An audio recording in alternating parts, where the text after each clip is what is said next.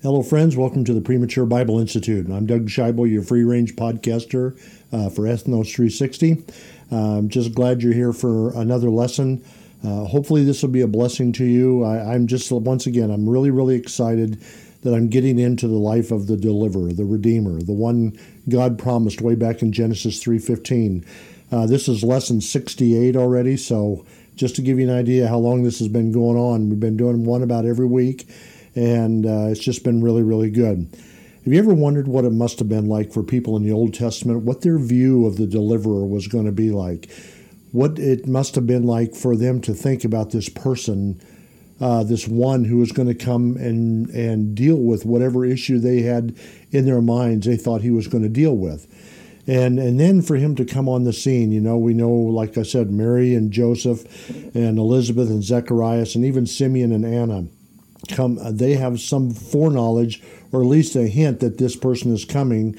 And of course, with Mary and Joseph and Elizabeth and Zacharias, it was very direct because of the angels talking to them. I wonder what they thought about the deliverer, what he was going to be like, what he was going to do, all the preconceptions that they probably had through 4,000 years of history. And and I often wonder how I would have viewed that had I been there at that time. And growing up in that culture and wondering about this deliverer, whether he was really the one. Would I have been skeptical? Would I have been excited? It's easy for me to look back and be excited, but I'm sure at the time, a lot of people probably was skeptical, and if that's what they even thought at all. So anyway, we'll just find out as the lesson goes on. Fortunately for you and I, God has given us a record in His Word that helps us to understand these things and get everything from His perspective rather than my perspective or someone else's. So that being said, well, let's start with the lesson. And like I always do, we want to start out a little bit with a review of the last lesson. The reason I do the review is so I can continually tie the lessons together so that you see it as one continuous story, not just as one, just a series of chopped up events that God decided to give us as like little stories like the three little pigs, or as related to the three blind mice. And they're stories that have morals, but they have no connection with each other. All of these stories that we've been talking about, all of these events have connections, and everything is being built upon previously understood information. So that being said, let's talk a little bit about last lesson. Excuse me. Talked about how John, his job was to prepare the way for the deliverer, and he was doing that. Went there baptizing people, telling them to repent, for the kingdom of heaven is at hand. And the deliverer would do God's word. But in last lesson, we talked about the deliverer would do what God wanted, but do everything according to what God Himself said should happen. So the Son of God would be obedient to the Father, and everything He did, He would do in relation to what His Father wanted, not according to His own standard. He would never think independently of His Father. That's something that we need to understand. So the deliverer would do God's will, but in the time and in the way God Himself wanted to have happen. So we know that was what He was going to do. And then there was a situation right after He was baptized where it says the Spirit drove Jesus into the wilderness to be tempted of the devil. Now, it isn't that He was out there to just try and tempt Him to see if He could sin or would sin. What He wanted the Lord Jesus to do is go through the same temptations that people go through, only in a much severer sense, because Jesus was out there for 40 days not having any food to eat, and then the tempter came and tempted Him. Now, there's three things that He tempted Him with. First, he tempted Him, we know He had posed particular questions to Him, but they were really set to go at three core values of the Lord Jesus. And one was He challenged Jesus' identity of who He was. If you are the Son of God, so He's challenging His identity, the person that He's supposed to be. And knowing full well who He is, but He wanted Jesus to think independently of His Father. Then the second thing He did is He challenged Jesus' dependency on His Father. He says, if you're hungry, make these stones bread and feed yourself, that type of thing. Remember, the Lord Jesus says, man shall not live by bread alone, but by every word that proceeds out of the mouth of God. And then the third thing he did is he challenged Jesus' loyalty to his Father. He says, listen, fall down, worship me, and I'll give you all the kingdoms of the earth. And so he's told him, get out of his sight, I don't want to talk to you. And so Jesus won that round. That was the battle that he had at that particular time. So he challenged Jesus' identity, who he was, his dependency on the Father, and his loyalty, his reverence for who his Father was. And so Jesus won that round, but Satan left, but only temporarily. He was still active and he was still engaged, but maybe not in such a direct confrontational sort of way. So, okay, now from there we move on to the next one, and we come to a phase, part of this here, which is this kind of like transitional period from when the angel spoke to Elizabeth and John about their coming of their son, Elizabeth and Zacharias, about their coming son of John. And so now John's work, the messenger who is going to prepare the way, is coming to a close. And so we see this here in Mark 1:14. It says this, now after John was put in prison, Jesus came to Galilee preaching the gospel of the kingdom of God. So John now is in prison, and we'll find out here in just a minute why he's in prison. But that period, that time period where the messenger had a message to preach, that messenger's time is at an end. So now John was a faithful messenger of God. Some choose to believe what John said, and some did not. And those that did follow John, they eventually followed the Lord Jesus. Others did not. Like the Pharisees, the Sadducees, the scribes, and so on.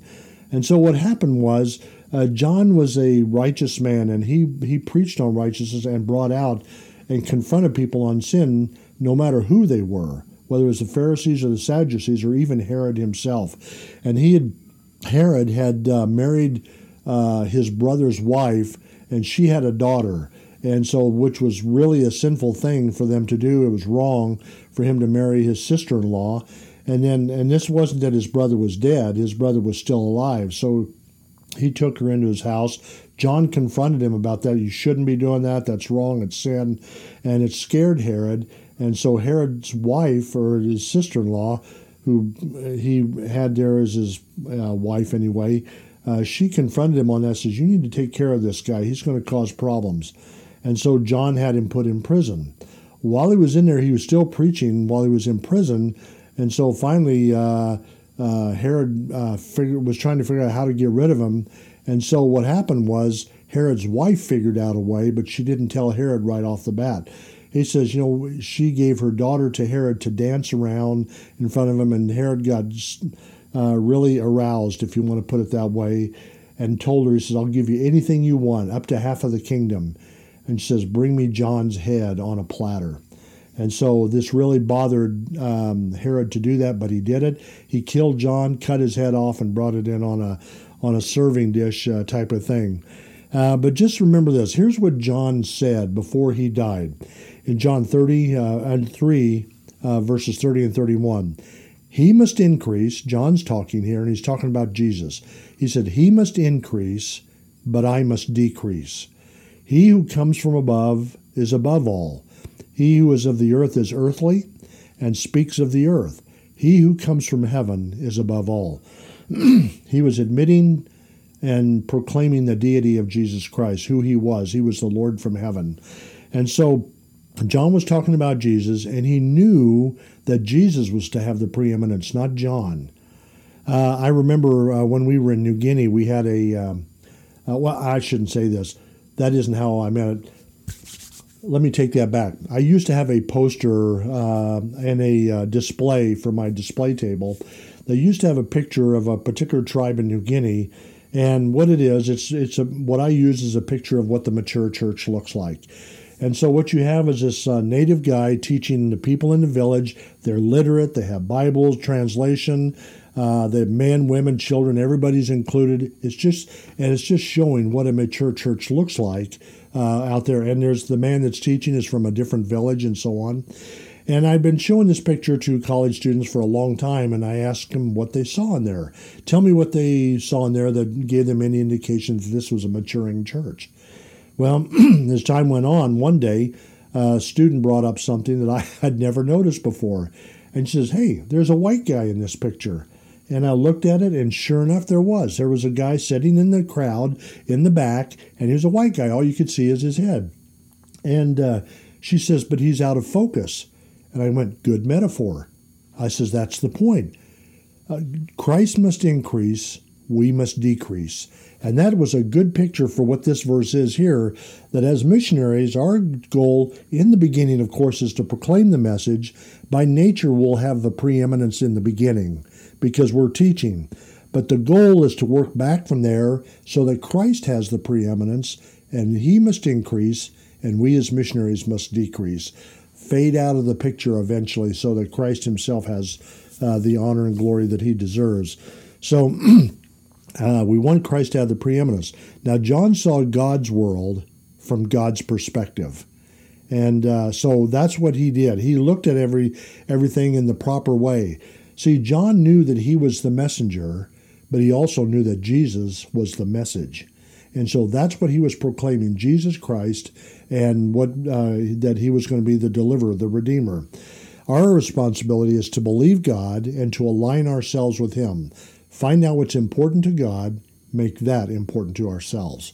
And so this is what's happening. This is all really going well. John knew all of these things, and John was willing to suffer whatever consequence there was. There was a world-class economist by the name of Thomas Sowell, who's studied at Harvard and studied under Milton Friedman. And he made a little statement one time. He says, there are no solutions, only trade-offs. Now, you may wonder why I'm using that particular quote for this. And what he was saying is, no matter what choice you make, to say yes to something means by nature you're saying no to something else, and vice versa. If you say no to something, then you're saying yes to something else. And what John was doing here was he was saying yes to God and no to everything else. And that's what he wants us to be like. He wants us to be people that say yes to him, and whatever the consequences are, let's go with it. See, this whole message, this whole scripture I just talked about I'll read it here in just a second. Anyway, after John died, that whole passage there really deals with the whole prosperity gospel sort of thing, where if you follow Christ, you're going to get all health, wealth, and all this stuff. John followed Christ to the nth degree, and what did it cost him? It cost him his life, but only his earthly life, not his eternal one. He was already a believer, and he was secure in Christ and in God himself. And so that's the whole point, is that we need to keep ourselves aligned with him. So John begins to start teaching. I'm sorry, not John, but Jesus begins his teaching ministry. Now, it says this in verse 14 and 15 of Mark 1. Now, I read this before. Now, after John was put in prison, Jesus came to Galilee preaching the gospel of the kingdom of God. And here's this message, saying, "The time is fulfilled and the kingdom of God is at hand. Repent and believe the gospel." The gospel is what? The gospel of the kingdom of God. You know, in the New Testament, there's also another gospel. It says the gospel of the grace of God. And they're different, and you need to study those things out. I'm not going to get into it right now. It's not time for that. But you need to understand there is a kingdom here that Jesus Christ is proclaiming. And that kingdom is something that he is going to be proclaiming throughout his whole ministry here. But he's going to talk about other things. So repent and believe in the gospel. Excuse me. Faith is simply, he wants people to believe him by faith. And now faith is simply believing that what God says is true. Okay, that's what faith is. Faith is believing that what God says is true. Hebrews 11:6, it says this, "But without faith it is impossible to please him. For he that comes to God must believe that he is, and why? And that he is a rewarder of those who diligently seek him." Without faith, you cannot please God. You cannot believe it by works or by assumptions. You need to believe it by faith. And what is faith? Faith is believing that what God said is true. For he who comes to God must believe that he is. He is what? He is God. Okay? And that he is a rewarder of those who diligently seek him. He will benefit. That is the trade-off. To believe God may cost us in some areas, but it rewards us in other areas far greater than we could possibly imagine. So it's up to you. You know, many of you are in college and in high school or in jobs and whatever. What is it you're taking to heaven with you? There's only one thing in the world that you'll ever take to heaven, and that's other people. And so if you can keep your mind focused on that, just remember the things that we labor for, we give our times for, there's certain things that we have needs for. There's no doubt about it. Food, transportation, these are things that we have to have. But you need to ask yourself, what is it you're willing to give your life for? Or let me put it a different way. What is it you're willing to give up everything for in order to live for him? That's the question we need to ask ourselves. Now, I want to give you some examples of faith that we've seen before. I'm just going to remind you of them. God accepted Abel, not because he was perfect and that he wasn't a sinner, but because he believed what God said and brought the acceptable sacrifice to him. That's the point. He believed what God had said in the past. God accepted Enoch and took him to heaven because he believed God had said. God accepted Noah and his family. Why? Because they believed what God had said was going to happen. And so he built an ark to save them from God's judgment on the earth. God accepted Abraham. Why? Because he believed God and left the country of his birth. He went to a country which God would afterwards show him. He never did see it, did he? I mean, he just, the whole point is that, I take it back, he did see it. What I mean is that he didn't see that city whose builder and maker is God. God accepted Moses and Israel because they believed God when he said he was going to send an angel to destroy the firstborn in Egypt. They believed him. They put the blood on the doorposts and so on. God accepted Joshua and Caleb. Why?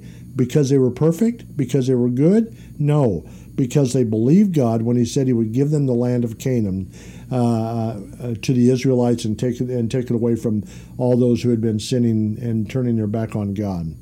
So these people pleased God, and the works, let me say that again. These people believed God, and their works were a result that showed that they believed him, okay? Jesus was telling people that a new ruler was coming, all right? Belief in him, in this ruler, would deliver them from the penalty of sin, all right? Belief in this ruler, in him, would deliver them from the power of sin. And belief in him would change the relationship between the believer and the Creator, okay? So up to this point, they were under the power of sin, they were under the penalty of sin, and they were under a relationship, they had a relationship not with God, but with the one who was the enemy of God, Satan himself. And this deliverer was coming to deliver them. That's the point of the name. So what did he do? Did he just go around teaching this message and leave it to that? No, he decided to choose some men to help him in his work. Not because he needed help. He was the God of the universe who created everything. He doesn't need anything. But what he wanted to do was pass this work on to others so they in turn could be a part of the work that God wanted to do, just like he does with you and me. So in Mark chapter 1, verses 16 through 20, it says this, "And as he walked by the Sea of Galilee, he saw Simon and Andrew his brother casting a net into the sea, for they were fishermen." Okay, this was their job. This is what they lived, ate, and breathed by, was fishing. "Then Jesus said to them, 'Come after me, and I will make you to become fishers of men.' And immediately," they didn't wait around and hesitate, "immediately they left their nets and followed him. When he had gone a little farther from there, he saw James, the son of Zebedee, and John his brother, who also were in the boat mending their nets. And immediately he called them, and they left their father Zebedee in the boat with the hired servants and went after him." So these guys left their business, their family, their friends, everything, right there in front of their own dad. Those two guys left, and everybody else that was there, I'm sure people said, "What in the world's going on here?" So they go and they leave everything. They left their livelihood, they left everything that was their identity, and decided to set that in for God himself, and that's what they did. So he called them, said to come after him. He says, I'm not going to make you fish after fish, because fish only lasts for a second. But I'm going to have you fish for something that can be eternal, that will last forever.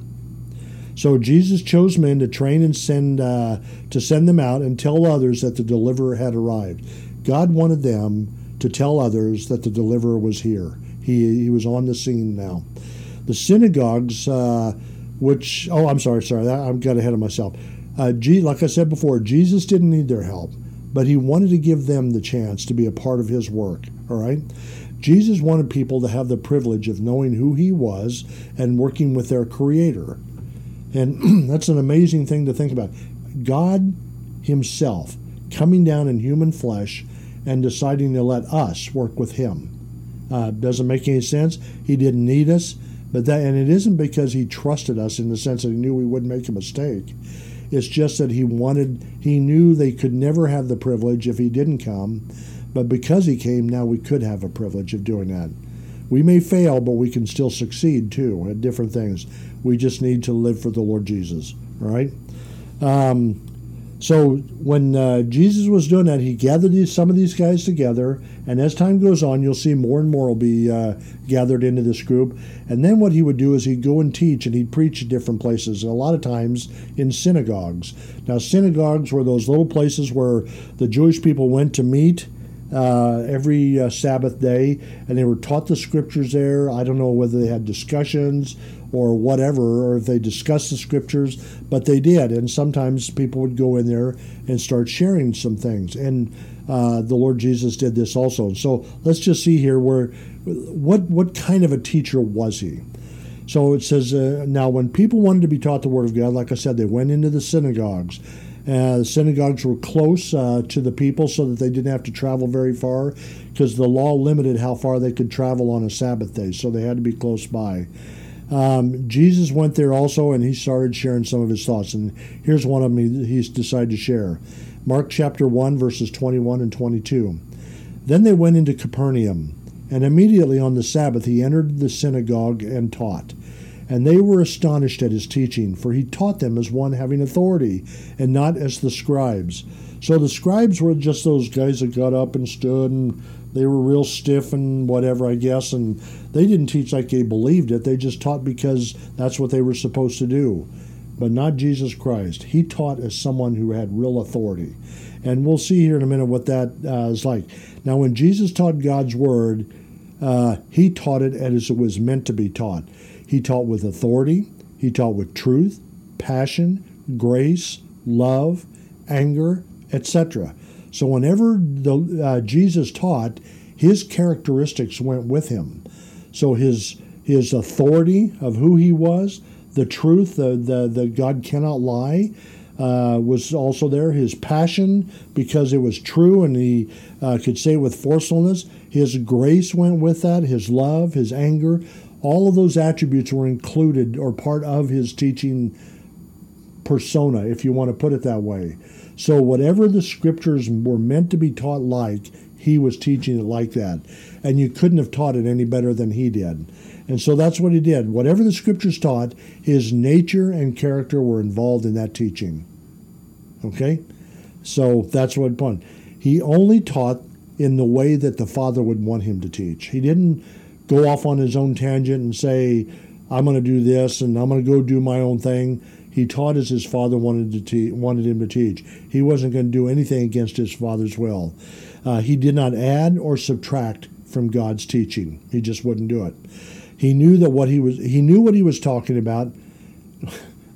Let me say this over. I want to emphasize this. He knew what he was talking about. And guess what? So did the people who were hearing him teach. That's the interesting thing about him. The people that loved him knew exactly what he meant. But the people that hated him did also. And that's why they hated him, is because they knew exactly what he was saying. And if it was cutting at them, it was cutting at them. But that's what the scriptures were meant to do in that particular case. All right? He understood the difference between the spirit of the law and the letter of the law. See, the spirit of the law is like a 20-mile-an-hour speed zone in a school zone. and the letter of the law. The letter of the law says go 20 mile an hour. And a person can do that and just, go 20 mile an hour and not know why, not being attentive. But the reason for the spirit or the 20 mile an hour speed limit is because of children. And so we know how children are, especially when they're young. They'll run out from in between cars and so on. See, the spirit of the letter of the law says I go 20 mile an hour, I never slow down. Even if you see a kid running across the street, you could, and even if you don't, it doesn't even take into account that a kid could run out of there. But the spirit of that speed limit says, okay, there's 20 mile an hour speed limit. That means that there's kids around. I need to be watching. And so I know that as I go 20 mile an hour, I'm always looking at where cars are parked or butted up against each other, thinking a kid could run out in front of me. So I'm always ready for that. So anyway, he understood the difference between the spirit of the law and the letter of the law.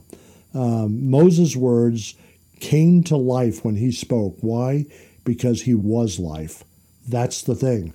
He spoke with life because he is life. And that's what made him really, really unique. Now, so we know he taught with authority. And the nice thing about him, another attribute that he's going to bring out about himself, is not only does he teach with authority, but he has authority over the spirits too. So he has authority over the teaching. Now he has authority over the spirits themselves. And reading here in verse 23 through 28, now there was a man in their synagogue, so he's talking about the synagogue, with an unclean spirit. And he cried out, saying, Let us alone. What have we to do with you, Jesus of Nazareth? Did you come to destroy us? I know who you are, the Holy One of God. But Jesus rebuked him, saying, Be quiet and come out of him. And when the unclean spirit had convulsed him and cried out with a loud voice, he came out of him. Then they were all amazed, so that they questioned among themselves, saying, What is this? What new doctrine is this? For with authority he commands even the unclean spirits, and they obey him. And immediately his fame spread throughout all the region around Galilee. So it didn't take long. Now listen, you could say bad news travels fast, but let me tell you, so does good news, especially news like this. And so they're sitting there watching this whole thing. So he's in there teaching in the synagogue, and all of a sudden this man with an unclean spirit or a demon, it's one of those spirits that rebelled against God way back in the beginning. And now they're not allowed to be in his presence. And so they're deciding, these spirits are deciding to do something. And I want to reveal a couple things here about this, all right? So this man has this spirit. Evil spirits, like I said, they don't care about people. They just don't. They don't care about anybody. They care about themselves. They knew who Jesus is. They know who Jesus is. I mean, isn't that what he says? I know who you are, the Holy One of God. They knew who he was. Well, how would they know? Well, they were with him. God created him. And so when God created them, they knew who the Son was. The Son was the creator also.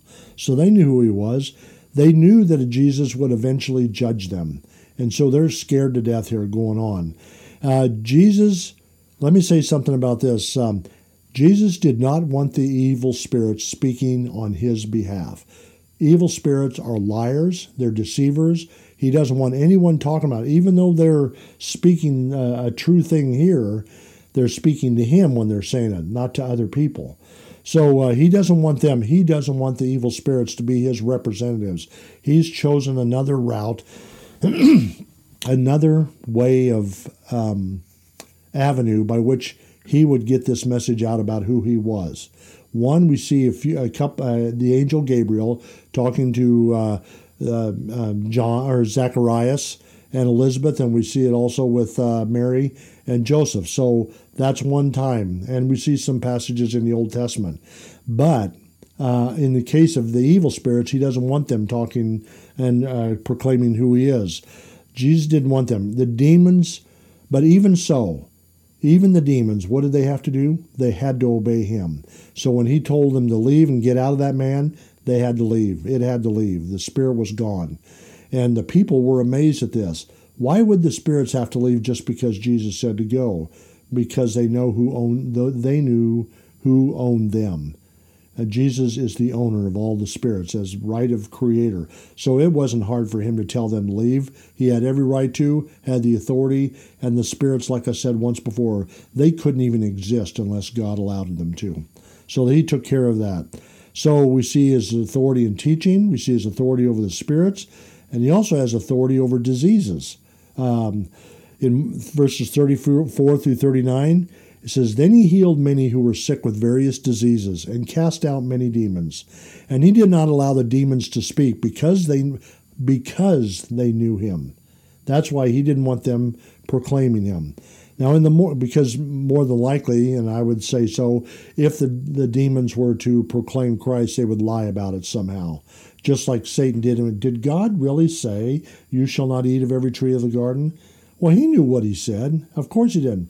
"You will not die." See, Satan started lying about what God had said right off the bat. He was calling God a liar. These demons would do the same thing, so he didn't allow them to speak. Okay, he did not allow the demons to speak because they knew him.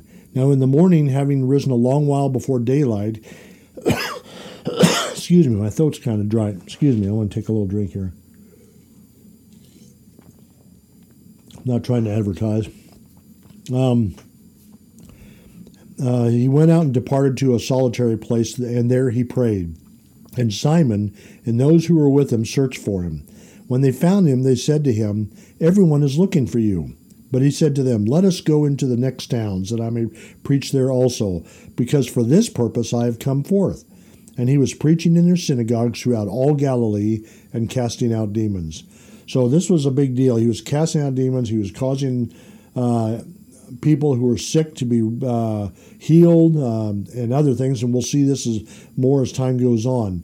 But the point is, something I want to get across here too is he didn't heal everybody. He didn't cast out every demon. There were a lot of things that he didn't do. He did some things, but those were proof of who he was. He was showing the people that he had authority over all of these things. And that only person that could have that would be God himself. So he was showing people who he was. Now, remember, since Jesus is God the Son, he is the creator of all things and therefore the owner of all things that exist. And we talked about that. Sin and evil are the result of a disobedience to God's will and design for which everything was created. In other words, God created people for a reason. And they were to operate under his will and design because that's what he wanted for them. They chose to rebel against him, and now sin and evil are the result of that disobedience. That wasn't God's design in order to have them do that. What I'm saying is God doesn't design evil, because whatever God does, like I said, is a reflection of who he is. God designed them to be good, but God gave them the capability of disobedience and obedience at the same time. He gave them a choice. They chose, as the old saying, they chose poorly. And as a result, sin and death came into the world. And so that's what's happening here. This is the result of Adam's sin. All of this that you're seeing there, the death, the demons, all that stuff, is simply a result of Adam's sin. Now, the one who gave life can take it away. We saw that with Adam's sin. But the one who took the life, in other words, the one who pronounced that judgment, can also give life back again. Now, he will do things in a way that is consistent with who he is. But he can do that, but he'll do it on his terms, not man's. Man can't demand anything of God. Whatever God does, he does because he wants to and of his own free will. And man has to come to him in a way God wants him to. He still does all these things today. And we will see this as the lessons progress. God does things according to his own will and plan and his own desire to do so. So then, not long after that, in verse 40, we see that a leper came to him, imploring him, kneeling down to him, and saying, "If you are willing, you can make me clean." Okay, do you think leprosy would be any harder for the Lord to cure than a common cold? Well, of course not. He owns every atom in the universe. It wouldn't be hard at all for him to do that. Would the leper be able to heal himself? No, he couldn't. That's why he's coming to this person by the name of Jesus, is to get healed. The leper did not doubt Jesus' ability to heal him. He says, if you will, you can make me clean. All right? So he wasn't doubting whether he could do it. He was just asking him, will you do that? In other words, if you want to do this, you can. All right? So he's coming to the only person that there is that can do it. He only knew that Jesus was the only one who could take care of this problem. This is what true faith looks like. When you come to God on God's terms and you recognize he's the only hope you've got, that's the point there. Sin is just spiritual leprosy. And we have to come to the only one who can heal us of that spiritual leprosy, that sin. The only one who can do it is the Lord Jesus. So what did Jesus do? He came to him asking him, what did he do? Let's look in verses 41 and 42. And Jesus, moved with compassion, put out his hands and touched him and said, and touched him and said to him, I am willing, be cleansed. As soon as he had spoken, immediately the leprosy left him and he was cleansed. Isn't that something? When Jesus touches someone, they become clean, but he doesn't become unclean. It isn't that he transferred the sickness to himself. He took care of the sickness once and for all. See, it's funny, isn't it? An unclean man can touch Jesus and become clean, but Jesus can touch an unclean man and not become unclean and still stay clean. That's the difference. That's what absolute, I don't want to say cleanliness, but absolute purity can do. It stays absolute. It never is tainted by anything else. So anyway, he did this, and it was just an amazing thing. What an act of faith. And we'll have another story coming up here before too long. I really want to get into it because it really emphasizes this a lot, and I just like it a lot. So consider the difference between the demons and Jesus. The demons wanted to afflict this man, and Jesus wanted to heal him. That's the difference. See, the demons don't do anything for your benefit, but Jesus always does do things for your benefit. The man did not have to go to the demons to be afflicted, but he did have to go to Jesus to be healed. So when Jesus wants us to come, Jesus isn't out there looking for us to heal us. He's already revealed himself, and he's revealed himself to me in the sense of through the Word of God, and now he wants me to take that message to other people. He doesn't bypass me to witness to other people. When I say me, I don't mean me personally, I mean us, the church. He's decided to use the church as the means by which the world will be brought to him. And so we have to be that, and I can prove that from Scripture later on. So anyway, just remember let me say this. God's enemies, the demonic world, the evil spirits, they always want to afflict him. A lot of afflict people, but God always wants to bring people back to him, make things better in that way. Many think of God as being harsh and judgmental and tormenting people, but this is what God's enemies think God wants to do. All right? They're always talking about, if God is all powerful and good, and like the Lex Luthor thing on Batman versus Superman thing, if God is all good, he cannot be all powerful. If he's all powerful, he cannot be all good, and blah, blah, blah, that type of stuff. See, that's how they look at God. But we see all the other attributes of God at the same time. He's also compassionate, he cares, he's gracious, he's just, and he will do things the proper way. And he always wants to bring people to himself. God is gracious, but he's also just. And he doesn't violate one characteristic to implement another one. He does both at the same time. He will not violate. God always desires for people to come to him rather than stay in Satan's family. He does not want anybody to stay in Satan's family at all.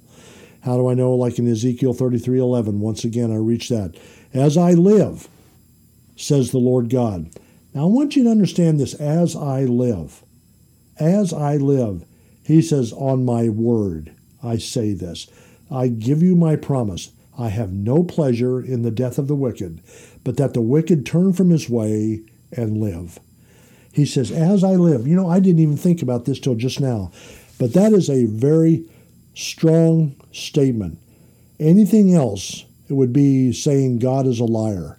But he says, as I live, just as sure as I am the living God, I have no pleasure in the death of the wicked, but that the wicked turn from his way and live.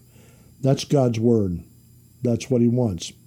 So anyway, that's the end of this lesson. I just want to say thank you guys once again for coming in. I appreciate so much the fact that you listen to these. I know I probably make little mistakes here and there, little word mistakes or whatever. Bypass those. I think from all the stuff I'm telling you, you know what I really think. But I just appreciate you all so much for coming. And please tag some friend, have some friend listen to these podcasts, and just tell them to get on their favorite podcast app and just look up my name, Doug Scheibel, Schaible. And then also on YouTube, you can watch them if you want to. Same thing, just look up Doug Scheibel, and you can get either one of those. Next week, we're going to continue on with the life of Jesus. And so I just want to say thank you guys once again. I appreciate so much you coming. Bye.